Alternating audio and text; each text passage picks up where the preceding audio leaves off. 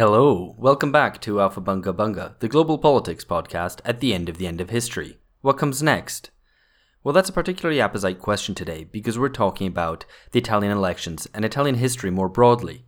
Italy's often viewed as a poster child for European dysfunction, a perennial case of political backwardness and uneven development, despite being a major industrial power and the world's ninth largest economy. Italy combines what seems to be exotic features, at least from an Anglo-American perspective: an old culture, organized crime, endemic corruption, political dysfunction, and Catholic Baroque. But what if Italy, rather than being a country that has failed to catch up to its more austere neighbours, despite the best attempts of bureaucrats and their modernizing allies, what if it's in fact the most advanced country in Europe? What if it's the most advanced in the sense that it's been the laboratory for the future of European and global politics? What if Berlusconi, that degenerate billionaire whose multiple stints in government have defined Italian political life for the last 20 years, is not some embarrassing case of Italian backwardness, but the guy who set the model for contemporary statecraft?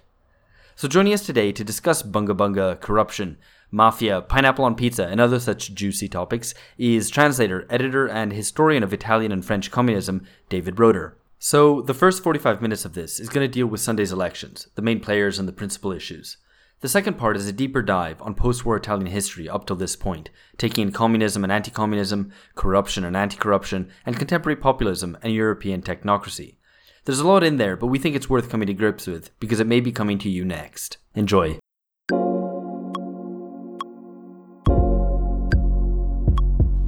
everything was cancelled. It's quite funny because the real snow was yesterday, and then today the headline in La Repubblica was Rome, the snow has melted, but the chaos remains.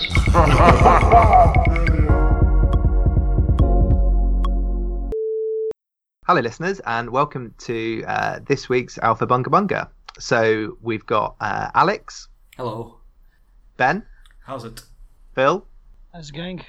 Me, George, and most importantly, our special guest today is I actually have to start again because David didn't ask you how you would like to be introduced. You could say I'm writing a book on the crisis of Italian democracy for Verso. I've just handed in my.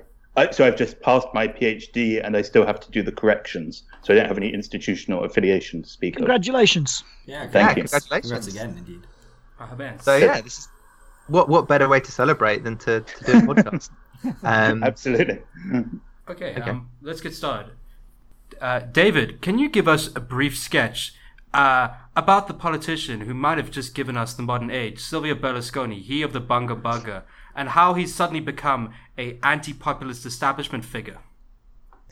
Okay. Well, obviously, Silvio Berlusconi was something of a bogeyman of much of the sort of centre and political left across Europe for the last 2 decades. He first sort of arrived on the political scene in 1994, once the other parties had collapsed at the end of the Cold War, and he with basically the Christian Democrats collapsing and the old Communist Party becoming a centre-left alliance. Basically, he said he thought the communists were going to win, and so he sort of entered the electoral field with his TV channels and so on, in the hope of fighting the communists, as he called them. Also included in the group communists, according to him, were the anti-corruption magistrates leading a campaign against embezzlement that had built up in the Italian parliament over the last 40 years, really. And that was sort of part of his long-standing fight the whole time he was prime minister. It's quite common among Italians to claim that the last 25 years have all been the Berlusconi years, or sometimes they say ventennio, like 20 years, like Mussolini. But he was only actually in office for 9 of those years. But strangely, everything the centre-left governments did when they were in power are also blamed on him. While before the crisis, in 2008, the left basically organized itself entirely on the basis of forming a broad popular front against Berlusconi. Since then, it's been more or less allied to him. In fact, for the last 6 years, Italy has had governments uniting centre-left and centre-right, sometimes with Berlusconi's direct involvement and sometimes outside. But basically, because this so hollowed out and destroyed the left, cutting it off from its social base as it endlessly imposed austerity, this has basically driven the rise of new forces like the Five Star Movement and also the Lega Nord, who are so strong now that the only real prospect of the centre-left staying in power is in a grand coalition with Berlusconi. So from the outside, it's often hard to get a sense of Italian politics, partly because, as you've mentioned, some of the parties kind of changed their labels over time. There's plenty of fragmentation on the left. So could you just quickly give us maybe a thumbnail sketch of the main players and parties in the upcoming election? But Yep. before you do, Phil, why is your voice so hoarse? I think that regular listeners will have noticed that you've got a bit of a croak there. It's because I've been leading a march in striking in defence of our pensions, the nationwide strike in defence of university pensions in the UK, which I imagine some of you have heard about. So I'm a bit hoarse from that. My apologies to my interlocutors and my fans out there. I know who are all concerned for my health. That sounds like a base and transparent attempt at getting some socialist cred on this podcast, Phil. Tell us the real reason why your voice is hoarse. But he's still podcasting. I need to build up my left-wing credentials among you guys, so I did it mainly to earn brownie points, to be honest. Good stuff. So yeah, David, sorry to interrupt there before your answer. That's fine. I didn't do any work today either, but it was just because it was snowing too hard. Also, you're in Italy. You don't need to work there. Absolutely. I was trying to sort of get into the local mentality. The question was, yes, so basically, it's right to say that the picture of the parties is very hard to follow, and they change their names and indeed political positioning a lot. Basically, the key dynamic is that in the run-up to the vote on Sunday, there's a coalition of the right. So it's Berlusconi's own party, Forza Italia, the Lega, which is a far-right party that used to be called the Lega Nord and used to want to split Italy in two, but now doesn't. And then Fratelli d'Italia, who used to be fascists and are still quite right-wing. And basically that coalition together are on about 37% on the polls. And there's a decent chance that they'll get an overall majority. They'd need about 40% to do so, although we don't actually know quite how much they need because the electoral system has changed, because after the last election, it turned out that the electoral system used was actually in violation of the constitution, which caused some problems. Then basically the next biggest block is the Five Star Movement, which is a sort of very heterogeneous movement against the old parties, what they call the caste, which is basically the entire media, banks, trade unions, all the parties who are in the high 20s, but probably won't be able to get into government. Then the centre-left bloc around the Democrats are at about 25%.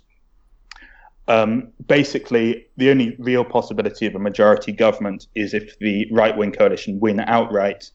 But because the competition between Berlusconi's Forza Italia and the Lega is so intense, it's quite likely that they'll split apart after the election once the votes are counted anyway, and then form some sort of centrist coalition. So in your recent Jacobin article, you kind of explain why you have this somewhat incredible situation where the centre-left seem to be preparing to do a deal with Berlusconi. Could you explain a little bit how did this come about? How awful are Italian liberals that this has been the response to Berlusconi that we see potentially occurring on Sunday's election? Well, yeah, I mean, as I said earlier, the basically for most of the last 20 years, the centre left and which was mainly made up of the old Communist Party had little else to talk about other than its desire to remove Berlusconi from office, claiming that he was sort of a fascist and such like, calling for a new national liberation committee like in the Resistance. Sounds familiar. Yeah, this sounds like oddly like the American resistance as well. Indeed, yeah, absolutely. And also, what's also kind of strange about it is it's allied to this like kind of cultural pessimism of kind of thinking like, well, Italy is so Italy is so fucked, and all of the idiot masses are voting for this right winger. So what we need to do is become a normal country with the loving embrace of the European Union. So there were actually some calls from kind of centre left during the 2000s for the EU to actually unseat Berlusconi from office, impose sanctions and such like. Which they did eventually. Which they did, indeed they did in 2011. And it would be interesting to go back now and tell the people celebrating that what would ultimately happen, because there's very wide talk of a grand coalition.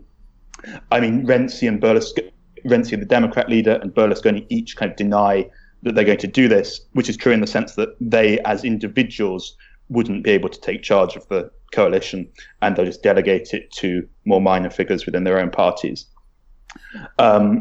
Yeah, I mean, basically what's happened is that the big centrist blocs have become smaller and smaller, but since neither can ally with the Five Star Movement, and because each of them have a kind of mix of kind of governmental responsibility mixed with hoping to get their own share of the pie, they're much more likely to go into coalition with each other. I think, as indeed they did after the last election. So, I mean, I think we're going to do a bit of a deeper dive in the second half of this podcast on the kind of history and the longer term kind of trajectories of these things. But one thing which you mentioned, I think is worth discussing a bit further now, which is the question of Europeanization. You mentioned, Italy's desire to become a normal country, in quotation marks. And I think over the 90s and 2000s, Italy did undergo a process of what its protagonists saw as modernization. So yeah, I guess this was debureaucratization, decentralization, and so on. But the real centerpiece to that was Europeanization, right? And I think probably that started in the early 90s, mid 90s, with Italy's drive to make itself acceptable to meet the Maastricht criteria for monetary union. So I think for those outside of Italy and maybe living in other European countries, maybe don't realize the extent to which Europe figures so greatly and so heavily within Italian public debate. So maybe you could spell out for us what Europe represents in Italian politics, because it seems a far weightier question than any other major European nation. Yeah, so I mean, in Italy, there's this very strange, quite sort of politically transversal combination of two ideas. One of which is that everything abroad works amazingly well and is a sort of impossibly high standard for Italy to live up to. So it's both kind of like Italy needs to become a normal country, and yet also that's too high a standard, so really nothing can be done and nothing will ever change. And everything is explicable in terms of like weird cultural idiosyncrasies. So, I mean, there's been a sort of historic bid, sort of also partly as a result of sort of the war and fascism and so on, the idea that Italy would become a sort of modern and democratic power through its involvement in a common European organization.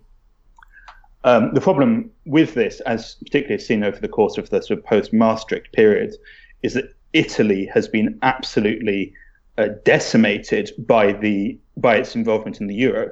I mean, Italian manufacturing capacity has fallen by 30% in the last 10 years.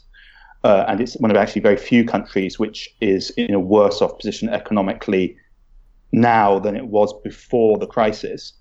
But nonetheless, there's this totally transversal sort of political consensus, which is the reason why Italy is screwed is because Italians don't work hard enough, because they take their pensions too early, because the state spends too much, and the public debt is too high, even though actually Italian public spending is actually about half of the EU average. And basically also the specific measures that European Central Bank order liberal rules have imposed on Italy, certainly in the early 2010s, was basically just suicidal budget slashing. What's one of the strange dynamics in this is that actually the Lega Nord, which is the biggest sort of far right party, actually in the early 90s was itself one of the biggest sort of forces pushing this kind of thing. So the idea, basically, the corrupt, sort of particularly southern Italy, sort of in the hands of mafiosi and like corrupt local Christian Democrats, could be overcome by a sort of Thatcher-style revolution. So that's indeed one of the reasons why the leader of the Più Europa, so there's this party called More Europe, which is part of the Democrats coalition, and a former foreign minister is its leader, Emma Bonino. So even though she's actually the most pro-European sort of liberal party, she actually stood for the Lega Nord in the 1994 general election. So you have this sort of weird sort of consensus across the parties that what needs to be done is to sort of hack away at the Italian state, even though it's already very small and decrepit. Of course, the problem also is that because it's so terrible and inefficient, the Italian population have very little faith in it, and so are quite averse to the kind of sort of infrastructure spending projects or such like that might actually modernize Italy. Could I just to ask about the Lega Nord? So you're talking to just two things, I suppose. So one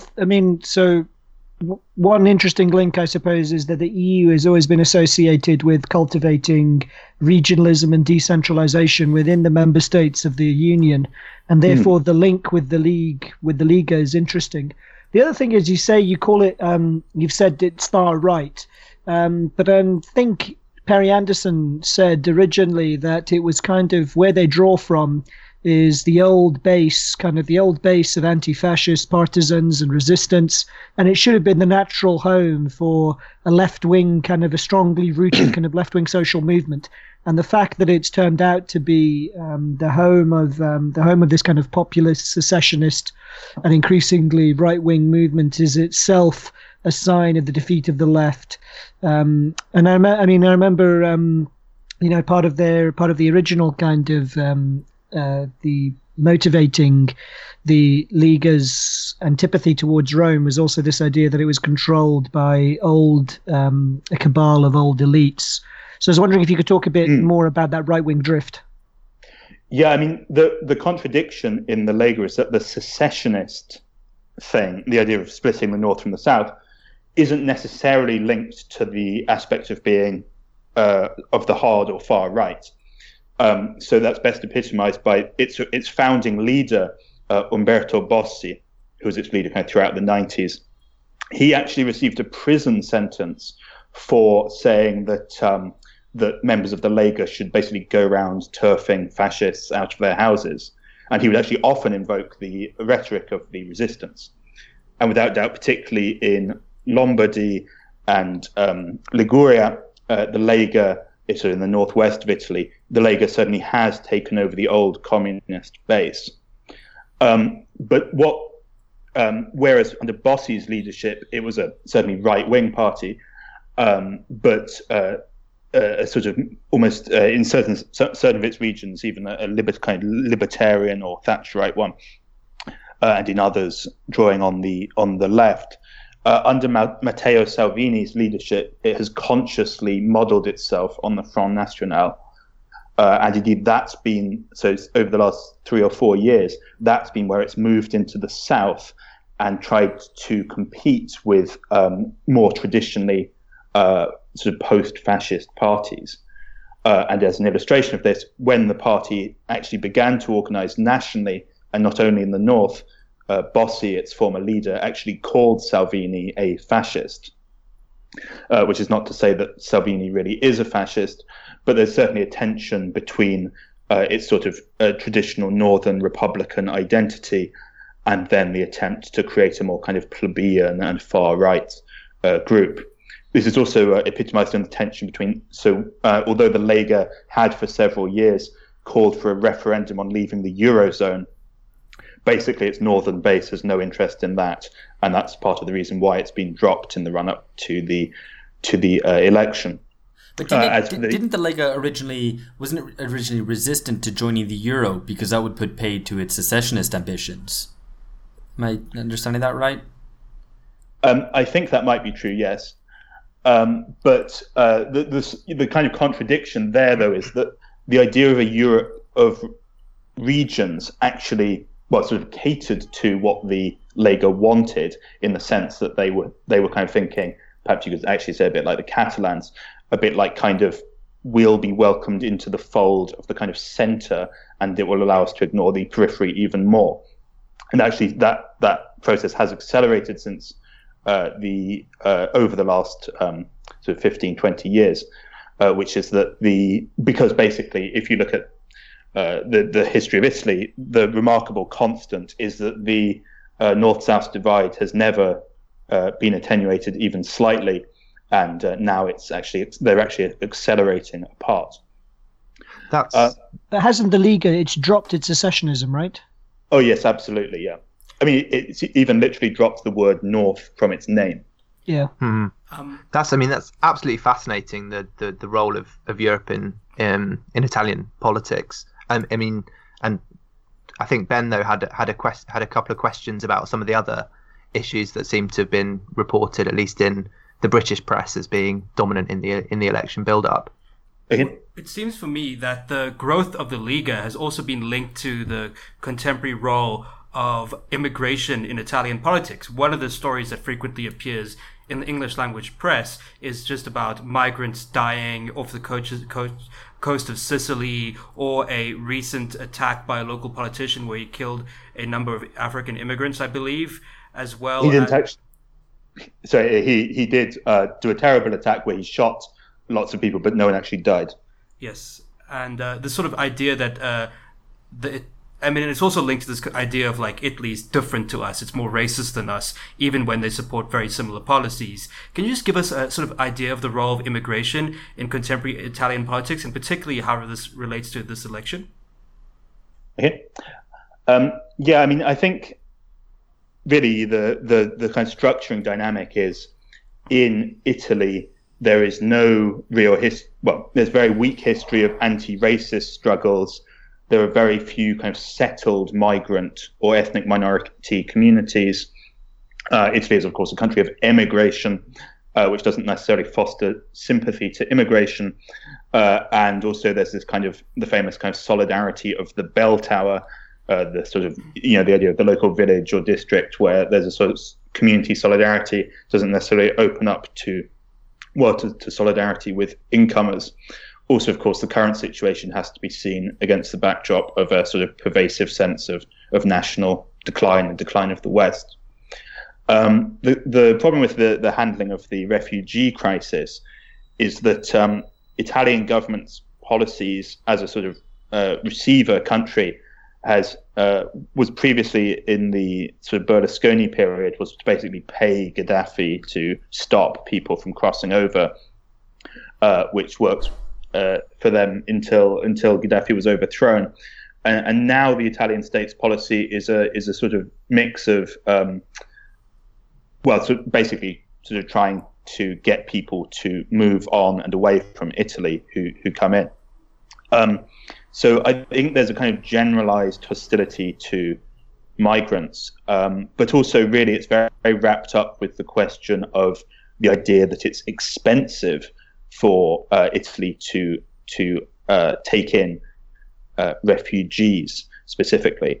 So basically, because of the Dublin Agreement, Italy is meant to, according to the EU, to basically keep refugees on its own soil, and then is given a certain amount of money with which to sort of keep them in shelters and such like. And basically, lots of corruption scandals have centered on these shelters themselves. So there was a famous thing in Rome 3 or 4 years ago, Mafia Capitale, where basically the city government was paying mafiosi 35 euros a day per migrant to offer them shelter, and basically they were just stealing all the money. And so you get this kind of like very confused discussion of the migration crisis in general, where it becomes a sort of cipher for a sort of general distrust of the state, and also a sense of it's all a waste of money.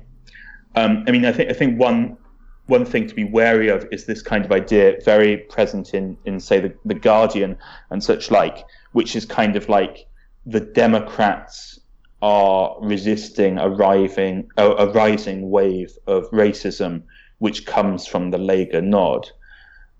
Because although the Labour certainly has adopted harsh anti-migrant positions or rhetoric, as has indeed the Five Star Movement, its leader Luigi Di Maio complained of NGOs operating a Mediterranean taxi to take in migrants.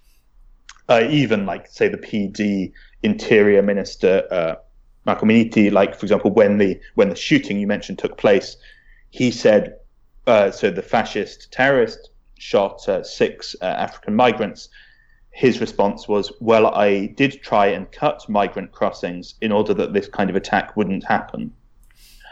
This brings me to a follow-up question in relation to our favorite newspaper of the center left, The Guardian. It's really been a theme in the English media of late that there's a resurgence of Italian fascism, and sort of similar to their coverage of Trump or the French elections, fascism's around the corner. It's on the doorstep. It's really building up in Italy.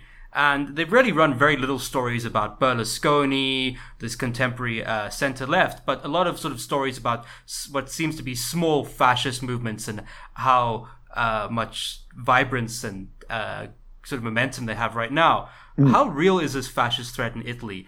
And could you give us a bit of the idea of where fascism stands in regards to post-war Italian politics and its broader relationship to the Italian right? Yeah, I mean, the difficulty I always have is that when you sort of play down the fascist threat, it's easy to sort of run into the accusation of sort of not caring about the people who are its victims or who are under attack from fascist groups. And of course, there was a recent attack by a fascist saluting a militant in which he, as I say, he opened fire on 6 people. But then again, you know, I mean, there was a fascist terrorist attack in Britain less than 2 years ago, but no one would say that there's a rising wave of fascism. And I think it's actually some people would, but I think it's important to sort of understand the problem that does exist in with some sort of sobriety. I mean, so Casa Pound, who has been very extensively covered in both Italian and foreign press, I think firstly it's that they kind of serve basically as a means with which to smear the centre right because of a sort of vague allegation that they're somehow in cahoots, or that people like Berlusconi have basically like encouraged the rise of fascist groups. And then also I think it's just because it's so they're seen as kind of glamorous and cool and edgy and dangerous in a way which the far left are not.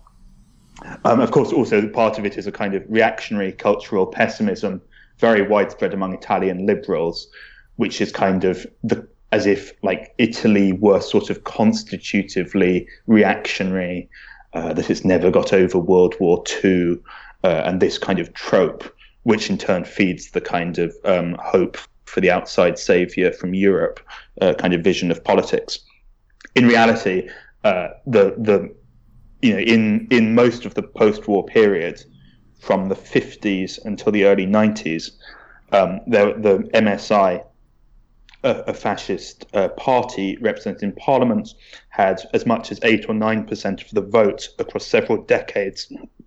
And I'd be very surprised if fascist groups got more than 1% in the election on Sunday. The Casa Pound is the biggest organized fascist militant group. It controls several sort of liceo, like kind of high school students' unions in Rome. It has some... it has some sort of militant demos and so on, although recently they were caught photoshopping pictures of their own demo to make it look 3 times bigger. Sounds familiar. Yeah, and they, like the SWP, have a yearly festival to advertise their publications, and they have a bookshop.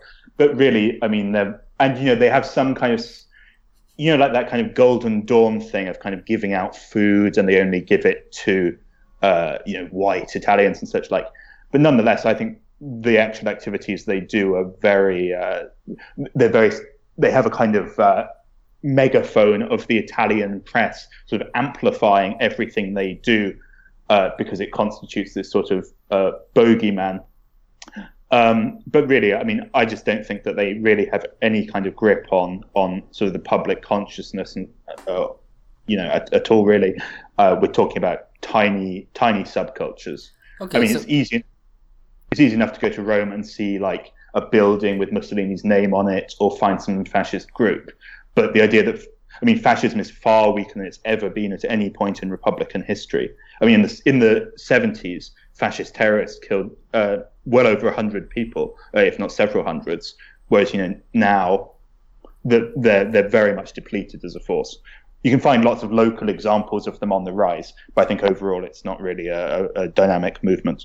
Okay, so as not to repeat the error of the media in amplifying too much discussion about fascism and giving it undue time and space, it'd be interesting to return a little bit to the question of the migrant crisis and how much migration and racism plays. I mean, you mentioned that it acts as a cipher for mistrust of the Italian state itself. To what extent does this interlink with mistrust of Europe? I mean, specifically of the EU, because traditionally Europe, Italy had one of the highest levels of support amongst main EU nations for the EU, and I think that has weakened over recent times. And how does that interlink at all with the questions of migration and racism? Yes, it does. Okay, so a further difficulty of the Italian situation is there's quite a big divide between anti-fascism, which is something that's been carried forth by the sort of institutional left for some decades, and then kind of consequential anti-racism, which really is restricted to a much smaller group of militants. But I mean, the European question is interesting because I'd say there's a very diffuse sentiment that joining the euro was a mistake, but that Italy would be unable to extricate itself from it because of basically a lack of faith in, or basically the lack of any sort of party or leadership with any sort of credibility to actually execute leaving the euro. So there's just this kind of resignation to the stagnation which has produced among Italians. Among older Italians, there's certainly this kind of inherited sensibility, which is this sort of association of Europe with peace and democracy and modernity, which really doesn't have a grip among younger Italians. So there was a survey a couple of months ago, which basically showed that among under 45s, most Italians would like to leave the euro by a fairly narrow margin, I think 54 to 46%. Yet among the older group, over 45 years old, they're basically 3-1 in favor of staying in the euro. It's also true that if you look at like the 5-star movement, that it has its base among those same younger voters, and it is a quite Eurosceptic party, though it's now abandoned its call to leave the euro, perhaps out of a sort of recognition that it wouldn't actually be able to pull it off. So I think the views towards Europe are certainly becoming a lot more negative. Also, of course, because, as I say, because there was when Italy joined the euro, all of the main parties said that this was going to shower Italy with benefits, was going to provide the stability that otherwise was missing, that it would modernize the country and so on. And really this acted in a powerful way to discredit the European and both sort of Italian and European institutions in tandem, because it was meant to be a magic fix, and it turned out to go very badly. As I say, Italy has almost 40% youth unemployment. But I mean, so this sort of the lingering, especially amongst the younger people, sense that the EU, they've been missold, the whole EU package and deal. that's not being given any political expression now by any major political actor or party in Italy right now, right? There's no leadership pushing towards exit from the euro or from the EU at the moment. No, not really. So the Lega and Five Star Movement had each been for euro exit, but they've basically they cavil against the euro and complain about it, but they've given up their plans to hold a referendum or anything. Nonetheless, I wouldn't be surprised if so the Lega kind of abandoned that policy as the price of its coalition with Berlusconi. I think if Berlusconi is in government again with the Democrats and the Lega are in opposition again, they'll probably resume that call for euro exit. On the left, there is a kind of far left party which calls for a break with the EU treaties. It's called Potere Popolo. But I think they'd be pretty unlikely to get into Parliament, to be honest. And they're not kind of clearly for euro exit. So, I mean, the whole worry over, like, across Europe over the past maybe year or 2 years has been looking forward to upcoming elections, which might prove to be a threat to European integration or to the maintenance even of the euro as a project. There was talk about the French elections, German elections, and so on, but Italy was the big one on the radar. Like early in 2018, this is going to be the real sort of the big risk, and the markets are worried and so on. Has that, I guess, sort of dissipated? Yeah, certainly. I mean, I think, though, the problem is that kind of narrative, actually, in a way, a bit like the sort of fear of tiny fascist groups, it kind of adds this kind of sense of sort of drama and upheaval, which I actually think is actually one of the ways in which Italian politics is sort of a forerunner for other countries, which is that you have this kind of performative intensity of politics. Particularly, indeed, in the sort of attempt to see everything through the prism of fascism and anti-fascism, or through this idea that Italy is going to like crash out of the euro and that it's kind of chaotic and so on. Whereas the reality is that underneath the surface of the sort of battle of identities, Italian politics never changes. Wow, okay. Eternal recurrence. Italy has had 65 governments since World War II, and they were all Christian Democrats. Mm. Like, even after the Christian Democrats disappeared, the governments were still Christian Democrats. They didn't change anything. Berlusconi had no economic policy when he was in office. I mean, the Democrats sort of were a bit more right-wing, I suppose. But yeah, I mean, really, it's just because the whole system just works on the basis of this kind of precarious balance between various sort of historic and vested interests, which also helps explain why there's this sort of something like the Five Star movement, which is sort of opposed to and outside of that for those young people unemployed who can't access the patronage system. Presumably things would change if Italy did crash out of the euro. Yeah, absolutely. But basically the political will isn't. I mean, Italy isn't going to crash out of the euro. The thing is it's a bit like people talk about Italy as if it were kind of like like Greece or well, even Greece didn't actually crash out the euro, of course, but sure. I mean obviously Italy is a pretty wealthy country with a pretty conservative and old voter base who are really blocking any kind of change of that kind. And parties like Five Star, I mean, I'm not a supporter of Five Star movement, although I think it gives expression to like very real social grievances, as I say, massive youth unemployment, people who have no chance of by way of example, more than 70% of Italians between 18 and 34 live with their parents. Mm. Like, that's a really grim social malaise because people cannot get on in life. They lack the kind of either the sort of vision of social progress or the sort of personal dignity that comes from having a job and such like.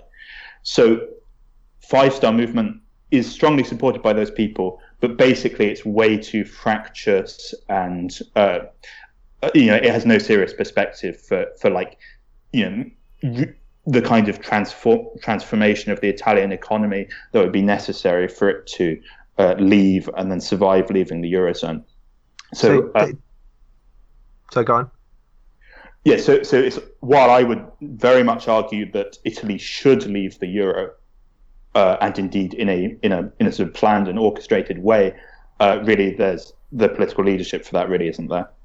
So, David, before we delve a bit deeper into the fascinating history of Italian politics and the crisis of post-war democracy, I just wanted to sort of bring it back to Sunday's election, because I guess one of the things that we want to provide our listeners with is some intelligent things to say at the dinner parties or the cocktails that they go for. Yeah, the cocktail parties. Or on the picket. Or the Wetherspoons. or on the snowy picket line, as it may absolutely. be. But yeah, so is there anything, any kind of salient points about the election that we haven't covered yet? And if you think, what might be the outlook for the left in this election, and then maybe in its aftermath as well? Yes, I mean, I think that basically the important dynamic which we should also cover is the collapse of the Democratic Party. In the 2014 European elections, the PD got 40%. Now it's very unlikely to score anything more than 21 or 22%. Its voter base has abandoned it. So among blue-collar workers, the Democrats are only in fourth place. They have about 12% of the vote among blue-collar workers, and Five Star have about 40%. And basically the people who vote for the PD are elderly middle-class people who live in areas where the Communist Party used to be strong and who are socially liberal. A lot of the other sort of old industrial areas where the Communist Party used to be strong vote for the Lega. And, it's the Sunday elections, it's the same day as the SPD is going to vote on whether it's going to be in the grand coalition with the Christian Democrats. And to be honest, I think it's pretty likely the Italian PD is going to join a new, basically a centrist coalition together with Forza Italia. I mean, sorry, in terms of your avatar at the cocktail party, really, basically on Sunday night, the result won't come in very quickly. The polling stations don't end until 11 p.m. The exit polls are totally unreliable, and also it's the first time with a new voting system, so it might actually take a couple of days before there's a result at all. Even if the result looks like it's a coalition of the right, I wouldn't necessarily expect Berlusconi to respect that, because basically, Berlusconi is barred from taking office because of his tax fraud conviction. Within the right-wing coalition, there's a pact between Forza Italia and the Lega, according to which whichever party gets more votes will get to choose the prime minister. That's most likely to be Forza Italia. Basically, they're polling like 16%, the Lega are at 13%. But all of the candidates who Berlusconi is suggesting for premier are centrist pro-Europeans. So, for example, Tajani, who's the leader of the European People's Party in the European Parliament, and then Mario Draghi, who's the governor of the central bank. There's no way that either of those figures is going to lead a government which includes the Lega. So I think it's much more likely that there'll be protracted coalition talks.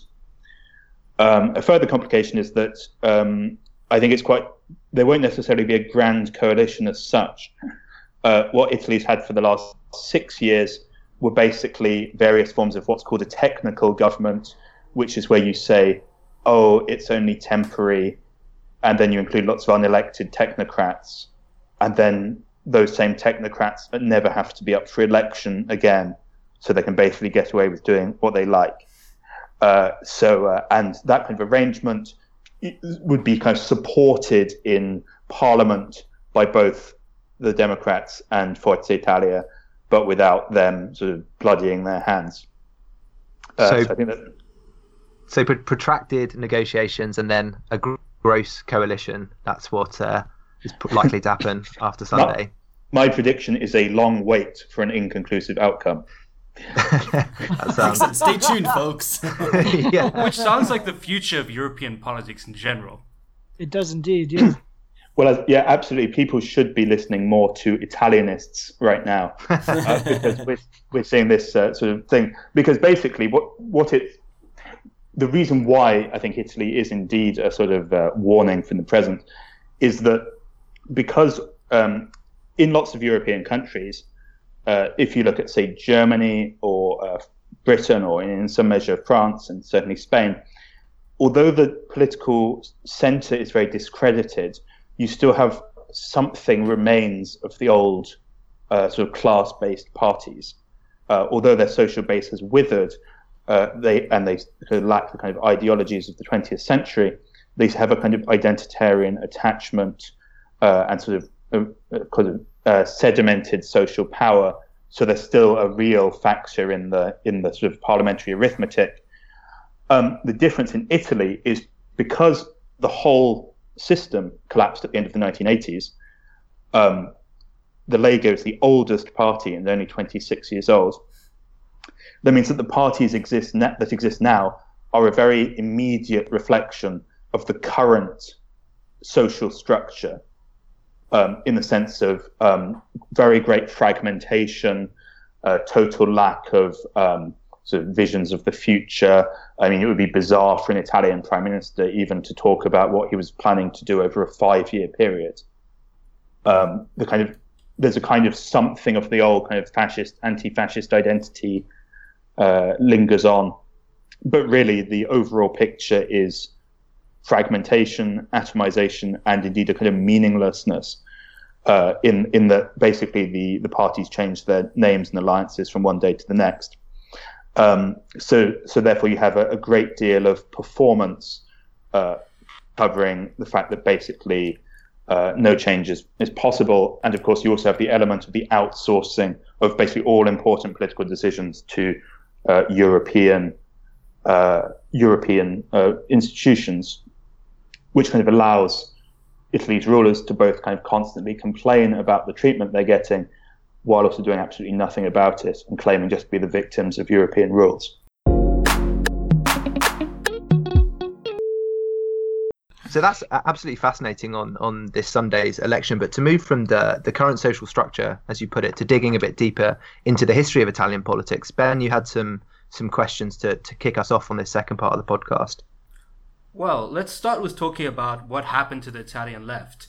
It wasn't too long ago when the Italian Communist Party was the largest radical political party in the Western Hemisphere. In fact, as Perry Anderson put it a few years ago in a essay on what happened to the Italian left was once the largest, most impressive popular movement for social change in Western Europe. It also had a huge tradition in terms of worker militancy, ultra-left and the far-left tendencies, as well as a whole decade instead of 1 year of social unrest, a long 68. What happened to the Italian left? It doesn't really seem that you could identify any significant force that could be called a left party or a left movement or a left coalition or social movement in Italy at present going into this election. Well, yeah, I mean, you certainly can't. Yeah, I mean, the problem is that the Italian Communist Party was a powerful and interesting and in many ways successful movement for reasons that are very closely connected to why it ultimately failed. Basically, after World War II, in which the Communist Party had been the largest force in the resistance, but of course resistance that only managed to liberate the country's territory with the help of the Allies. The communist strategy was very much rooted in the fact that Italy was falling into the Western sphere of influence, was of course occupied by Britain and the United States, and therefore it staked its sort of strategy on trying to create a space for itself within the Western capitalist order that prevailed in Italy. But the contradiction in that was that part of its base was never really reconciled to that strategy. So actually, even after 45, you have several occurrences of sort of militants who sort of kept on to their weapons after the resistance, thinking that ultimately the hour of insurrection is going to come. So there's a kind of streak of radicalism in the party, which is sort of reinforced despite this sort of overall, it's often actually said that the Communist Party was kind of like the Italian social democracy, because of course Italy didn't have a big social democratic or Labour Party. But I think it's more complicated than that. Really, the basic dynamic was, because the communists were in opposition, the biggest opposition, the Christian Democrats were pretty much guaranteed to stay in government, and indeed would block together with the other parties to keep out the communists. That itself carried various ills, such as the Christian Democrats basically owning the state machine, which partly explains the corruption and so on. But also the effect of that was, because the communists couldn't get into government, they basically built up counter institutions to provide the kind of solidarity, work placement, services, some co-ops and such like, to basically make up for the lack of a Italian welfare state. And from 1970 onwards, they were also able to control regional governments. So basically, the Communist Party is governed by this dynamic, which is like this huge sense of potential and this real rootedness. About 8 million people at the peak belonged to co-ops run by the Communist Party, and it had as many as 2 million members. And also, of course, this was outside the national government. So Pier Paolo Pasolini famously called it a country within a country, and also a sort of country of honesty within a dishonest one, a country of morality and motherhood and apple pie and so on. But anyway, it was a very powerful force, which also couldn't get into government and never indeed did get there. But in a certain light, that's also a bit like what social democratic parties were like generally before universal suffrage. If you think of the German social democracy before World War I, it has a quite similar dynamic, as in, because it's barred from taking power, it creates this kind of counter state, but which doesn't actually last the moment where it finally is able to enter office. The contradiction of the Italian Communist Party is that while it planned this kind of Italian road to socialism and sort of praised by sort of a lot of the European left on the basis that it has this kind of autonomous sort of route, this autonomous model, like I mentioned. So, not just like nationalizing everything, but rather creating all these co-ops and like local community activism and so on. The problem is all of that is made possible precisely because of the Cold War dynamic, which is the real thing keeping it out of office. The reason why, even during the historic compromise in the 70s, the Christian Democrats won't actually allow them into the ministries to be in the government. They just support it from the outside. So then basically, when the Soviet Union collapses, because that basically destroys the Cold War dynamic, it provides the right wing of the party with the kind of final excuse to be like, well, let's just become a social democratic party. Of course, there was demoralization among the left and so on. At the same time, a certain kind of capitalist triumphalism. So then the party tries to make this, in 91, changes its name, becomes called the Democrats of the Left. But then it actually very quickly throws off the entire communist and Marxist tradition in basically a bid to capture the apparently empty political center. What also happens, of course, is, as I said, because the Christian Democrats were held in office for so long, were able to occupy the state, the Christian Democrats becomes a kind of catch-all party with lots of factional interests of local fiefdoms and so on. And when the Communist Party collapses, when the Communist Party changes its name and the Soviet Union collapses, the Christian Democrats lose the kind of internal solidarity they'd enjoyed during the Cold War period. In a way, it's quite similar to things you see in, to take a more extreme example, you could say that one of the main factors in, obviously, the downfall of apartheid South Africa was that the removal of the communist threat removed the kind of conservative reactionary bloc that was keeping it alive.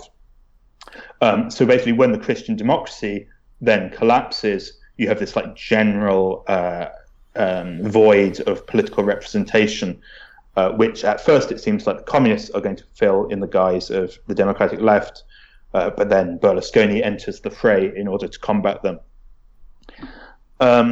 Also, of course, it's without doubt, from the 80s onwards, so from 1980, the defeat of the Fiat strike is kind of something like the Italian version of the British miners' strike of 84 as a big symbolic defeat.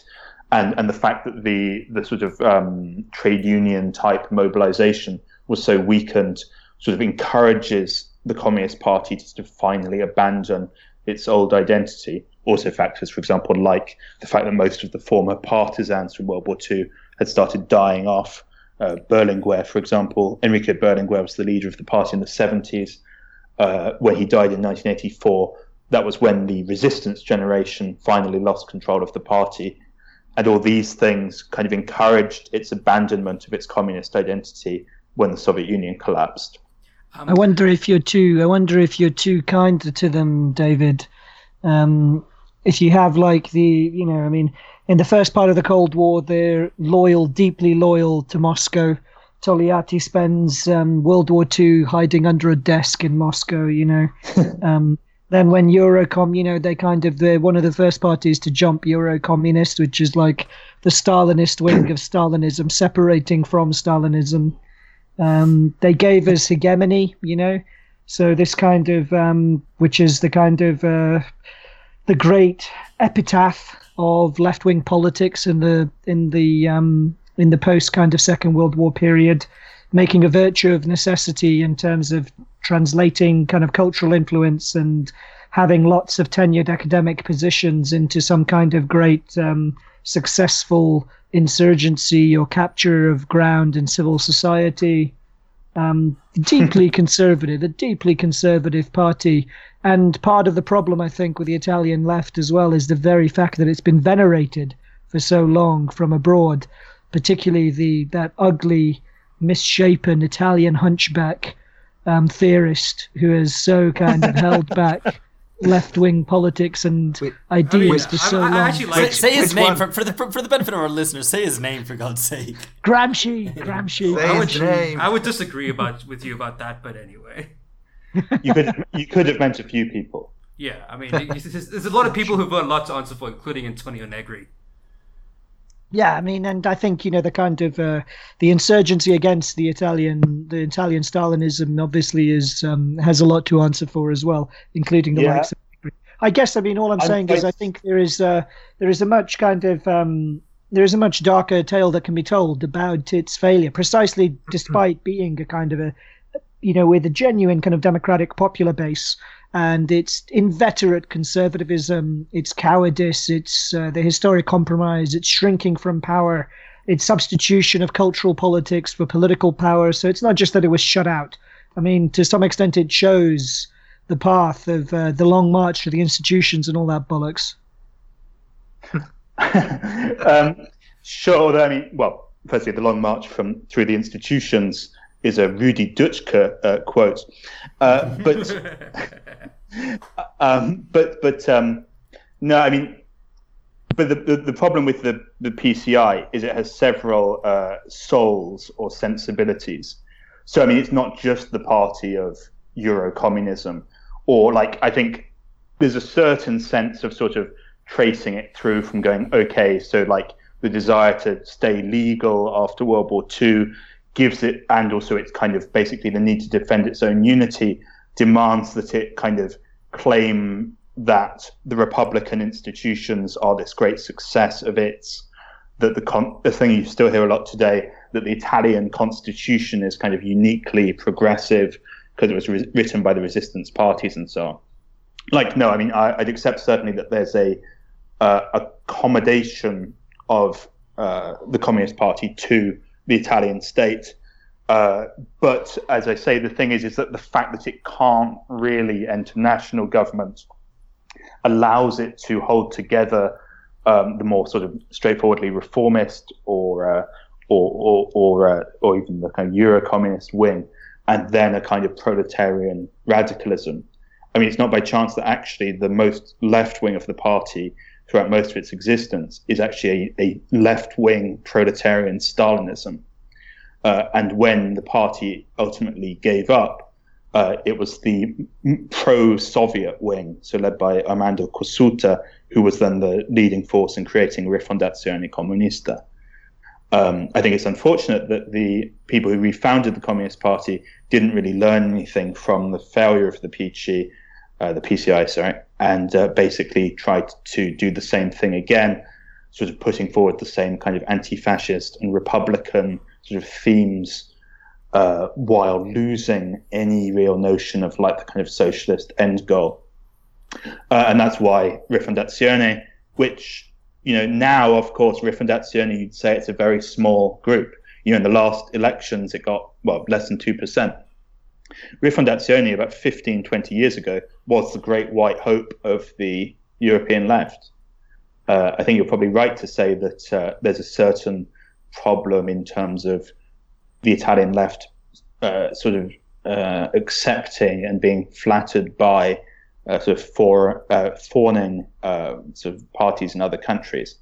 But Rifondazione was a communist party which was like reasonably well rooted in social movements, better so than a party like Die Linke or the French Communist Party, for example, and which got over 10% of the votes on several occasions.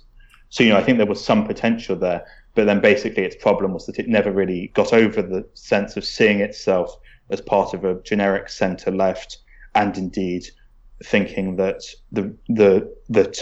basically the thing that distinguished it was being even more hysterically anti-Berlusconi, seeing him as a fascist and such like.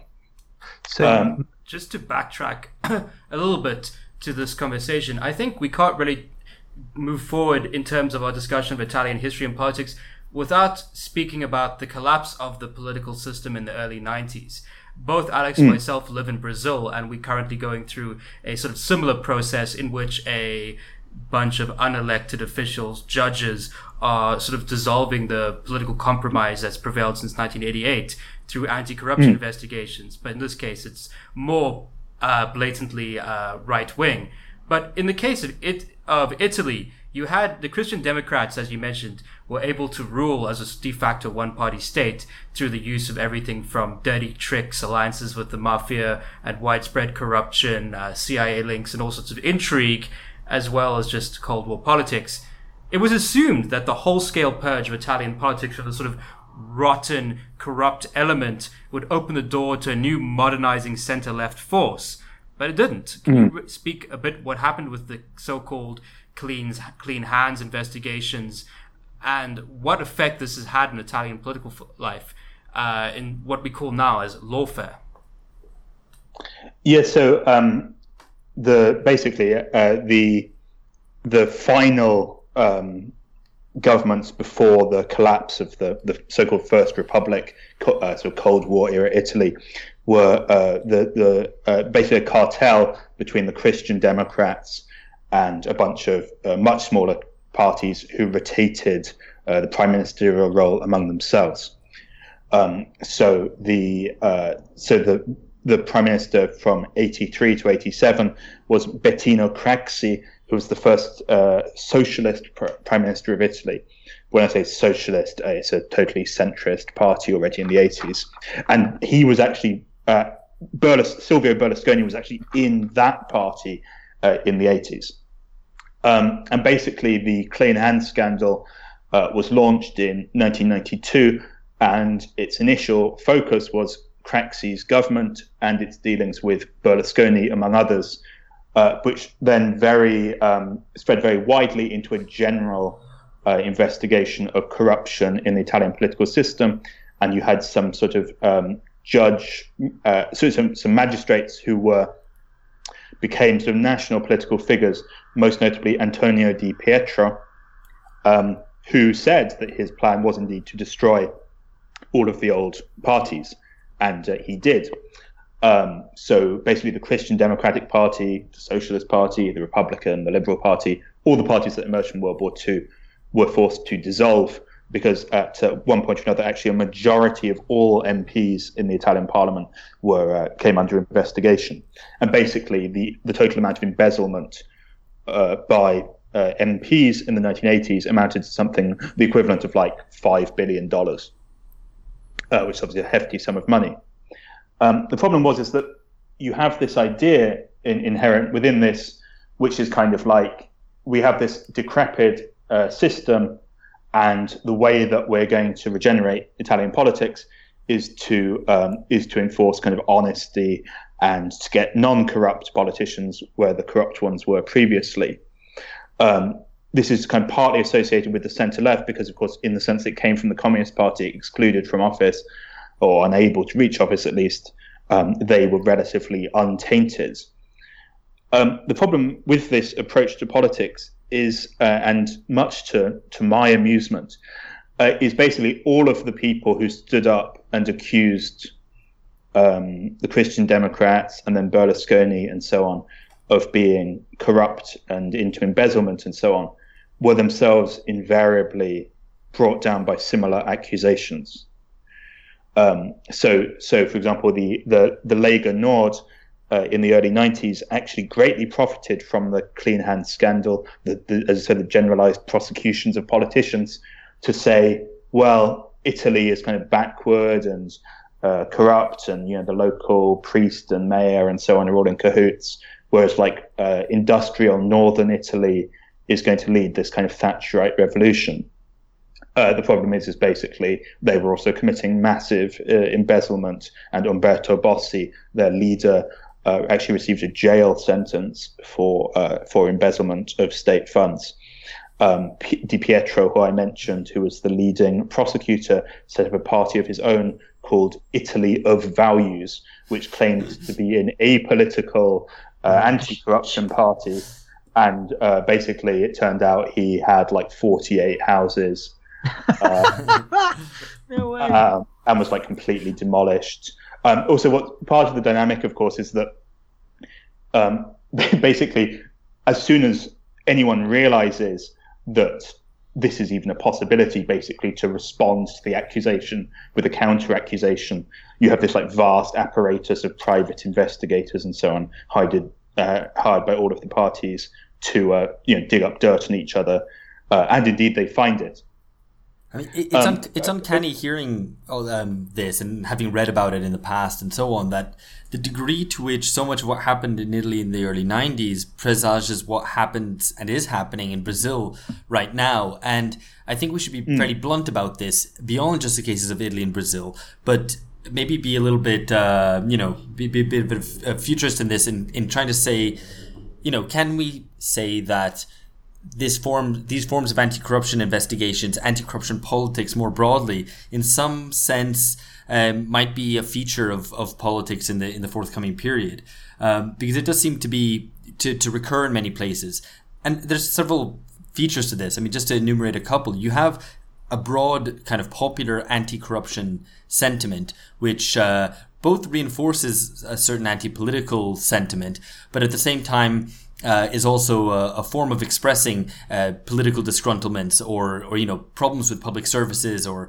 lack of representation, so on, become channeled through the language of corruption, right? They're all corrupt. They don't represent us. Let's get rid of them. And also at the more elite levels, at institutional levels, the use of anti-corruption investigations in a very tactical manner to pursue certain political ends. I mean, my understanding from Italy is that they're targeted, as you said, Craxi's socialists, and generally was a more ecumenical sort of process in attacking, large swathes of the political spectrum. Whereas in Brazil, it seems to have has very much targeted the left, particularly the Workers' Party, and all the major scalps have been either of the Workers' Party or of right-wing politicians who have since proved themselves to be irrelevant politically. So they were easy scalps. They didn't damage the political system or the running of kind of establishment politics in any way. So I don't know if you want to comment on any bit of that. So one reason I think maybe Italy and Brazil might have in common, and I wonder how generalizable it is that I think there's a definite link between the kind of malfunctioning state apparatus and the generation of corruption, in terms of like, because services and so on literally don't work, it kind of demands corruption as the way of getting around that, as in even for like ordinary citizens. Yeah. And that helps kind of feed a culture of where like the state is kind of unreliable, and therefore you have to basically use personal favors to get anywhere. Immediately has extremely entrenched kind of patronage in all sorts of institutions.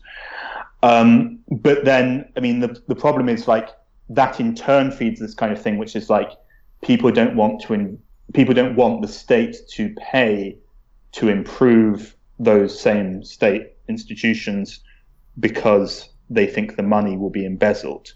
So it's like in Italy now, even though there's like massive unemployment and there's like obvious like holes in its infrastructure, like, you know, the south with trains are just like a joke, but it's like people, and indeed the left, are very hostile to big spending projects because they just assume that the money will be wasted.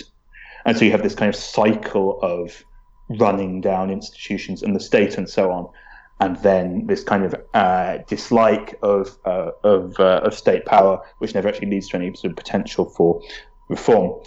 But then again, I mean, I think you can also look at sort of wealthier or apparently more functional societies where you have this kind of judicial discourse, and it sort of fits partly into the idea of kind of experts who will intervene to save democracy from itself. I mean, if you think of the English example, I mean, it's kind of forgotten a bit now, but when there was the expenses scandal in 2009, you had the kind of proliferation of like independents, and this, you know, there was a party even called Jury Team. This is nightmarish stuff, really. And it's a very reactionary idea because it's basically saying that democracy is irreformable, so therefore you need this outside force that's going to intervene and save it. I'm just going to just ask a little bit more on this. So what actually happened to Italian corruption after this huge investigation? It doesn't seem to have gone down any bit. I mean, the organized crime and all these seedy elements seem to be as powerful as ever. Did it have any effect at all? Yeah, that's a good question. Did it really have any effect? I mean, it destroyed the particular political parties and such like, but I wouldn't say that it didn't lead to any long-term resolution of the problem. No, I mean the I'd say probably like literally like the mafia is probably weaker now than it was, say, 30 years ago. But I think that's only a small part of the phenomenon. I mean, although the example I'm about to give is Mafia 1, why not? Because, you know, 3 years ago there was a thing called Mafia Capitale, the thing I mentioned earlier, which is where the migrant shelters funded by the state were put in the hands of mafiosi. Also, you had like particularly amusing stuff in it. Like, so the migrant thing was the kind of visceral thing people hated, but there was another part of it which was like mafia were paid to do road resurfacing, and they'd invented like some special type of tarmac that would like dissolve whenever it rained. But because it only rains in Italy, like, you know, like once every 10 years, they kind of didn't get caught for a bit. That's amazing. But yeah, that was the stealing of well over €1 billion, and by kind of cross parties and such like. I mean, there's an amusing, because so this party I mentioned, Italy of Values, that kind of rose up and then died on the altar of being an anti-corruption thing. And then 5 Star, they put forward this same thing, which is like, if only we had a sort of efficient and clean state apparatus. But then basically in the current election, 10 of their sitting MPs who are restanding, basically they said this kind of thing, which is like, we're not going to take our parliamentary salaries, we'll give half of it to the Ministry for like finance, so it'll go to microcredit for small business. So there's kind of like horrible confection of kind of like... That's like a reactionary cocktail of note. It's like basically like a strawberry daiquiri of horrible political tendencies. Is that the most reactionary cocktail I was trying to think of? I was trying to think of it, but I mean... old-fashioned, maybe? Ooh. Nice. It's like the pineapple pizza of political reaction. A white Russian, indeed. Oh, yeah. Oh, Oh, perfect. I mean, okay. Let me just to intercede because you've already kind of naturally segued us on to the next question. I mean, we're discussing Italy as in some way being the country of the future rather than somehow mired in the past. The second, we've discussed corruption, and now you've brought up the 5-star movement, and I guess this would be the second feature of somehow Italy being the country of the future. It's a question of populism. 5-star seems to be the party which one could most easily apply the label of populism amongst those movements labeled populist amongst Europe. I mean, populism is often used as a means to used by centrists, by managerialists, by neoliberals, and so on to discredit democratic alternatives, even of the left or of the right. Basically, anyone who channels any form of social grievance is labeled a populist because they make claims about what the people want, rather than being deliberately anti-democratic or foreclosing any democratic alternatives in the way that kind of neoliberal managerialism operates. So, right. I mean, what is 5-star movement? Do you think it could be called populist?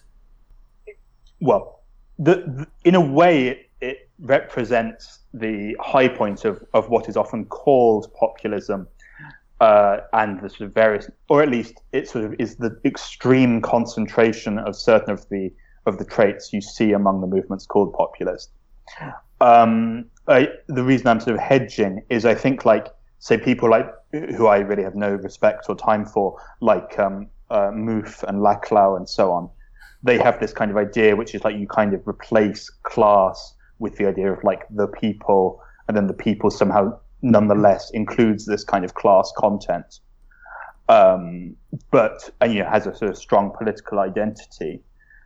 So they would pose their positive view of populism in that sense. What's the really striking thing about the 5-star movement, and the reason why it combines the worst of all of the other things, is that really what defines it is the fact that it's an empty cipher. The reason why its kind of modernity lies in the fact that although it kind of, they go on about direct democracy and so on, it has like a complete lack of like, it demands nothing of its members or militants. They literally just like vote to give away their power to politicians who then, the 5-star movement almost never votes in parliament because it would remove its ability to pretend to be something for everyone. So what it exists as is a kind of purely negative political space, which is like we're the ordinary people who don't like politics, and then anyone can invest that with whatever they like, from far left to far right. And because it doesn't actually take any decisions or do anything or have any policies that have any meaning, basically people can feel kind of comforted by the illusion that they're doing something and standing up for themselves, whereas actually they're doing nothing. So I think some of the kind of collectivism and such like, which you see in a lot of these new parties like Podemos and so on. It's sort of tech utopianism. Yeah. So actually that's the other thing about it, which is like 5-star has this very kind of like, the vision of society is a bit like, so in a way it's a kind of pure democratic idea, which is kind of like we will exactly mirror the will of the people. It sounds like very Naomi Kleinish early 2000s. Yes, it's terrible. But I mean, but therefore all it does is it kind of perfectly expresses the generally individualist and atomized retreat from public engagement that characterizes the crisis of Italy. It's like people don't believe in anything. There's no kind of collective organizations or social representation. Then they hand their vote to a movement that stands for nothing. Also, what happened to the Beppe Grillo, the clown? Where is he these days? Well, he's sort of taken a step back. There's this kind of like professionalization of the movement. So he began from a much more kind of social protest background, not necessarily of the left, but originally 5-star movement was a kind of coalition of sort of heterogeneous protest movements. Like there's this thing called No TAV, which is like they don't want a rail line built between Lyon and Turin. So it's like a mix of like kind of the local population who don't want their houses knocked down, and then like most of the sort of radical left, or it's like for kind of like net neutrality and for free Wi-Fi and for like against or possibly against nuclear power stations, all sorts of these kind of ragbag of kind of like really peripheral demands. And also, like for example, so there's an interesting new book on Five Star which highlights the fact that Five Star used to love a Pussy Riot. That makes complete sense. And now is like really pro-Putin. That also makes complete sense to me. This is a seamless reflection of the current, zeitgeist in terms of political transformations. Yeah, exactly. So of course it hasn't changed at all. Is the important thing. It's just like those movements died away, or like everyone stopped caring.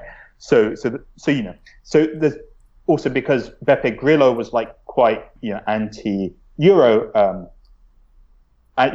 He literally collected signatures demanding a referendum on the euro. Whereas now under Luigi Di Maio part of the falseness of the kind of general sort of centre-left coverage of Italian politics is there is absolutely no link whatsoever between being opposed to the euro and being racist. Luigi Di Maio, the current prime ministerial candidate, has very significantly pushed Five Star to the right on migration, as was saying provocatively racist things, and has completely abandoned their opposition to the euro.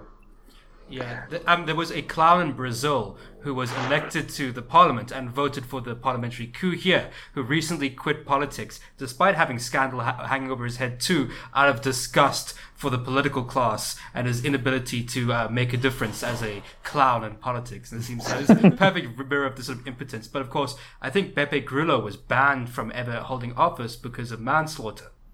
Yeah, he killed some people in a car crash. I believe one of the passengers in the car with himself. I mean, Beppe Grillo also is a very unsympathetic figure. I don't know if you know the British comedian Jim Davidson, but he has something of that about him. I'm too South African for that. Okay. Think of the most famous white South African. You have no idea how nightmarish that is. I'd imagine him blacked up doing an impression of a Jamaican man called Chalky. That's exactly the right thing. His name is Leon Schuster, and he once did a whole movie dressed up as a black domestic worker putting a thing on with a midget. Absolutely. Well, actually, that sounds... so that's pretty much where the Five Star are at now, politically. Grillo, for the reason you say, was never actually able to hold public office, so therefore amusingly conformed to the general Italian thing of people with no elected office managing everything from behind the scenes. So to give a good illustration of that, Virginia Raggi, who is the current mayor of Rome, Five Star movement, won on a very big wave of support in the working class areas of Rome in the 2016 election. And when she won, she was made to sign a contract that all of her statements would come. When she became the candidate for mayor, she was made to sign a contract that all of her public statements would be issued via Beppe Grillo's blog, so that they could collect the Google AdSense money on the YouTube videos. This is just the worst sort of politics I can possibly imagine. This is like a tech utopian dystopia. Yeah, the guy who actually, the kind of guru behind the Five Star movement, Roberto Casaleggio, who's now dead, he basically was a kind of, so he produced this kind of Bilderberg conspiracy type stuff for quite a few years, and sort of the internet democracy as the way out, a bit like kind of pirate party type stuff. But also he was actually very much a student of sort of neuro-linguistic programming. So basically he wrote loads of stuff in the 90s, which is this is how I'm going to set up a party based on my experience of internet forums, and I'm going to use the appearance of extreme democracy to manipulate people into voting for meaningless stuff, but really I'll make all the decisions. And then he did it in practice. Wow, so that's the state of The Italian. Scientology of politics, then. Yeah, it's that bad, but it's just this kind of. I think it typifies beyond being this kind of weird, idiosyncratic and shitty Italian party. The way it kind of generally reflects our present is like the appearance of like an extreme amount of representation. Actually conceals the total lack of like depth or roots or anything that might give it any kind of meaning or purpose. Like the so it's like post-Occupy contradiction. Yeah, absolutely.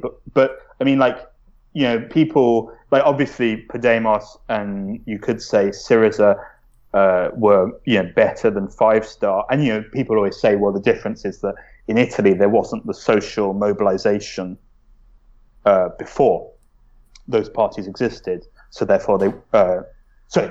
In Spain and Greece, you had the square movements and stuff. Then they realized that they're not going to achieve anything, so they entered parliamentary politics.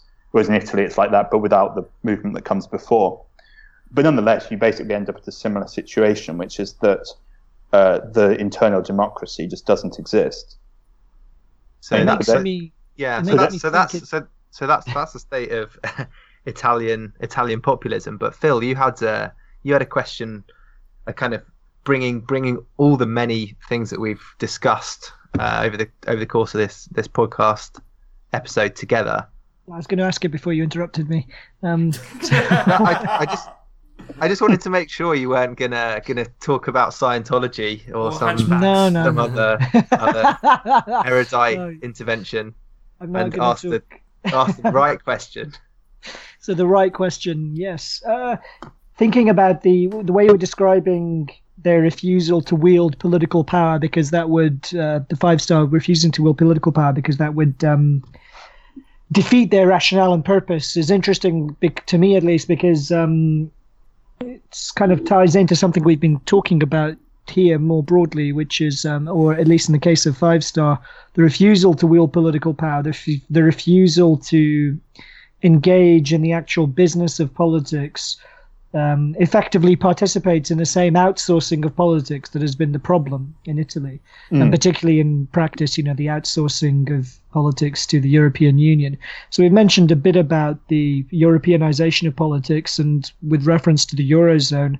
But I mean, the core, something which I think is worth talking a bit more about as well for Italy as the future is the way in which the elected government of Berlusconi was overthrown effectively. Yeah, and what was just a soft coup by the EU and replaced with a technocratic cabinet of Mario Monti. And you've mentioned a few times as to how there's still this longing for European rule, for rule from the outside in Italian politics. So could you tell us a bit more about that aspect of Europeanization in Italy? With specific reference to the coup? Yeah. Yeah. So basically the way it played out was that, it's interesting also because it happened at the same, it's very well detailed in Perry Anderson's article, The Italian Disaster, which was for the LRB, where basically he describes this process, which is like, obviously, the Berlusconi administration of the sort of post-crisis years was besieged from the right by the Democrat Party, which constantly accused him of being solely responsible for the public debt, of not taking serious action to reduce it, and this kind of thing. And basically he refused to, I don't want to idealize his own role. Berlusconi didn't resist the demands of the European Central Bank. Basically what happened was, when the European Central Bank thought that Italy was in trouble, Mario Draghi and Trichet, who was the other European Central Bank leader of the time, they sent public letter to the Italian government demanding swinging budget cuts, an increase in the pension age, this kind of thing. A smaller scale version of what they did to Greece, basically. And Berlusconi wasn't playing ball. The Italian president, Giorgio Napolitano, who's meant to be a neutral arbiter of the constitution, arranged together with Angela Merkel to make to basically prepare a shadow government. So Mario Monti, who was a Goldman Sachs technocrat, was appointed a senator for life, and then there started a process of basically trying to push up the spread, which is the difference between German and Italian bond yields, to basically make the government unable to finance its day-to-day business, kind of a little like on the model of when you see the kind of government shutdowns in the United States. So basically, Napolitano and Merkel prepared a shadow government to be led by Monti. They refused basically to finance the Italian government, and obviously because Italy doesn't have its own currency, the government wasn't able to respond in any way. And then basically that chipped away at Berlusconi's parliamentary support, and he was forced out, and he was forced to resign. And then was introduced a government. So as I say, Berlusconi didn't resist. Also, it's I think Berlusconi wanted to be seen to be kicked out in a certain sense. So basically the Monti government that followed was a cabinet of unelected technocrats, as in every single member of the cabinet was not elected to any kind of function, and it ruled Italy for more than a year. It's become a quite typical mode of government in Italy. There have been at least 3 of these governments in the last 25 years. And this was a government that increased the pension age by 5 years for women, and actually imposed an automatic mechanism indexing pension age rises to rise in life expectancy. So it actually constantly increases. And actually pushed the country far deeper into all of the youth unemployment stuff. It was under that government it sought. As I say, Italy is one of the countries that actually has a lower GDP than in 2007. Even now, the only other ones are Greece and Portugal in the Eurozone. It was a coup. To add a slightly more humorous note, Berlusconi was on TV the other night, and he wanted to back up the claim that he had indeed been removed in a coup. And so he cited the opinion of a leading liberal philosopher, Jürgen Habermas. But he was actually unable to remember the name, and it was on live TV. So he called him Lubomir. I prefer Lubomir to Habermas. So he had something of a one-track mind. But yeah, that'd be a great Twitter handle or kind of social media profile, Lubomir. No? Yeah, maybe. Whatever happened to the bunga investigation?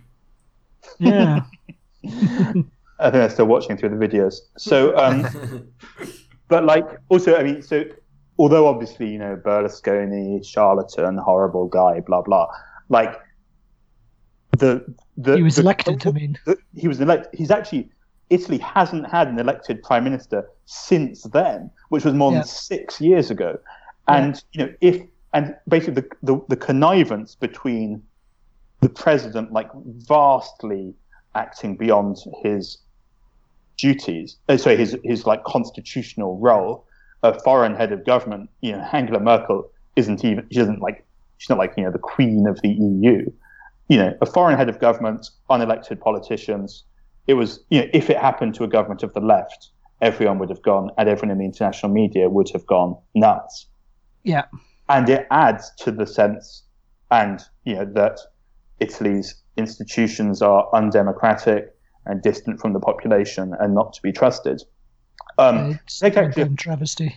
To take a further example, actually, what happened almost a year later was that Giorgio Napolitano, basically, Napolitano was the leader of the right wing of the PCI throughout the 70s and 80s, and he became the first ex-communist president, but was always he's a very strongly pro-EU liberal. You'd probably even say he was of the centre-right.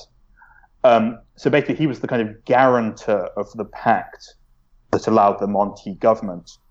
And towards the end of 2012, there were some wiretaps by the Palermo, I think it was the police, if not the sort of state prosecutor.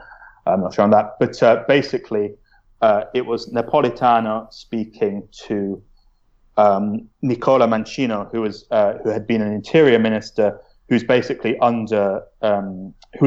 being tried for basically collaborating with the mafia to cover up the murder of anti-mafia judges. Yeah, Falcone and them. Yeah, Falcone and Borsellino. And also in the killings, like 20 other people died. And basically there were these wiretaps, and it was interesting because it was interesting the way in which when Napolitano was revealed as speaking to Mancino, obviously basically to help him resist the charges, of which he's actually still under investigation and looks like to go to prison. The way in which the political and media class totally shut down anyone who criticized Napolitano, and ultimately the wiretap tapes were actually destroyed.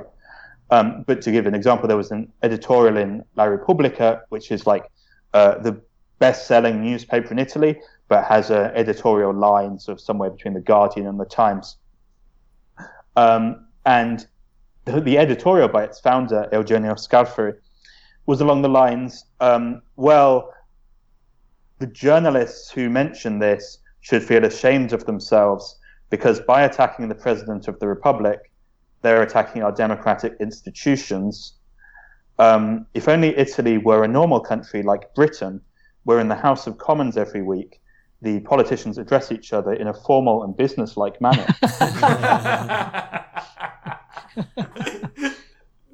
And yeah, and that in a nutshell is like everything wrong with Italy, basically, you know.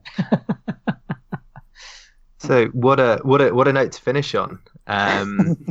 So Italy as a laboratory for the future of European politics, as a warning from the present. Listeners, there you have some ideas for your old-fashioned and White Russian cocktail parties, or from your slugs from the hip flask on the picket line. I think all that remains is for us to say thanks so much for that, David. And thank you for having me on. Yeah, so another plug. Check out David's recent articles on Jacobin, especially the Gross Coalition, which I particularly enjoyed. And listeners, please do buy David's book on the crisis of Italian post-war democracy when it comes out with Verso. When's that going to be, David? Not to put any pressure on you. It will be after I've finished writing it. Oh, good. Okay. No pressure then. Probably better than before. Later, yeah. I've basically changed my perspective slightly from the need to get it out quickly to respond to the rise of a fascist government to my slow wait for inconclusive result prediction, which applies to the book as well as the election. Excellent. Brilliant. So listeners, join us next time when we're talking about the equal opportunities revolution. And hopefully we've gone some way to defending, if not explaining, the title of this podcast for particularly eagle-eared listeners. So so ciao for now. How can you be eagle-eared? I don't know. Eagles probably have good ears. Eagles don't even have ears. They only hear high-pitched sounds. Fox-eared. Bat-eared. Bats have good hearing. Okay. So join us next time, listeners, when we'll be talking about the equal opportunities revolution. So ciao for now from Alpha Bunga Bunga. Bye-bye.